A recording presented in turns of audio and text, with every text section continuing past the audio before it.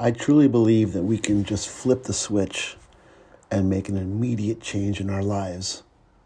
But it takes commitment, vision, structure, organization, planning, and follow through. It also takes honesty. So I want you to be honest with yourself. Where are you falling short in your belief?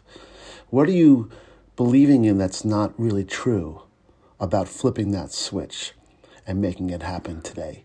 And what would happen if you just did it anyway? Even if you had this story and this belief that you had an excuse, not enough time, I'm too old, I'm too young, I don't have enough money, I have too much money, I've got kids, I'm alone. Whatever it is your excuse. Whatever that is, what if you just let that go, that story just go, and just chose to flip the switch no matter what?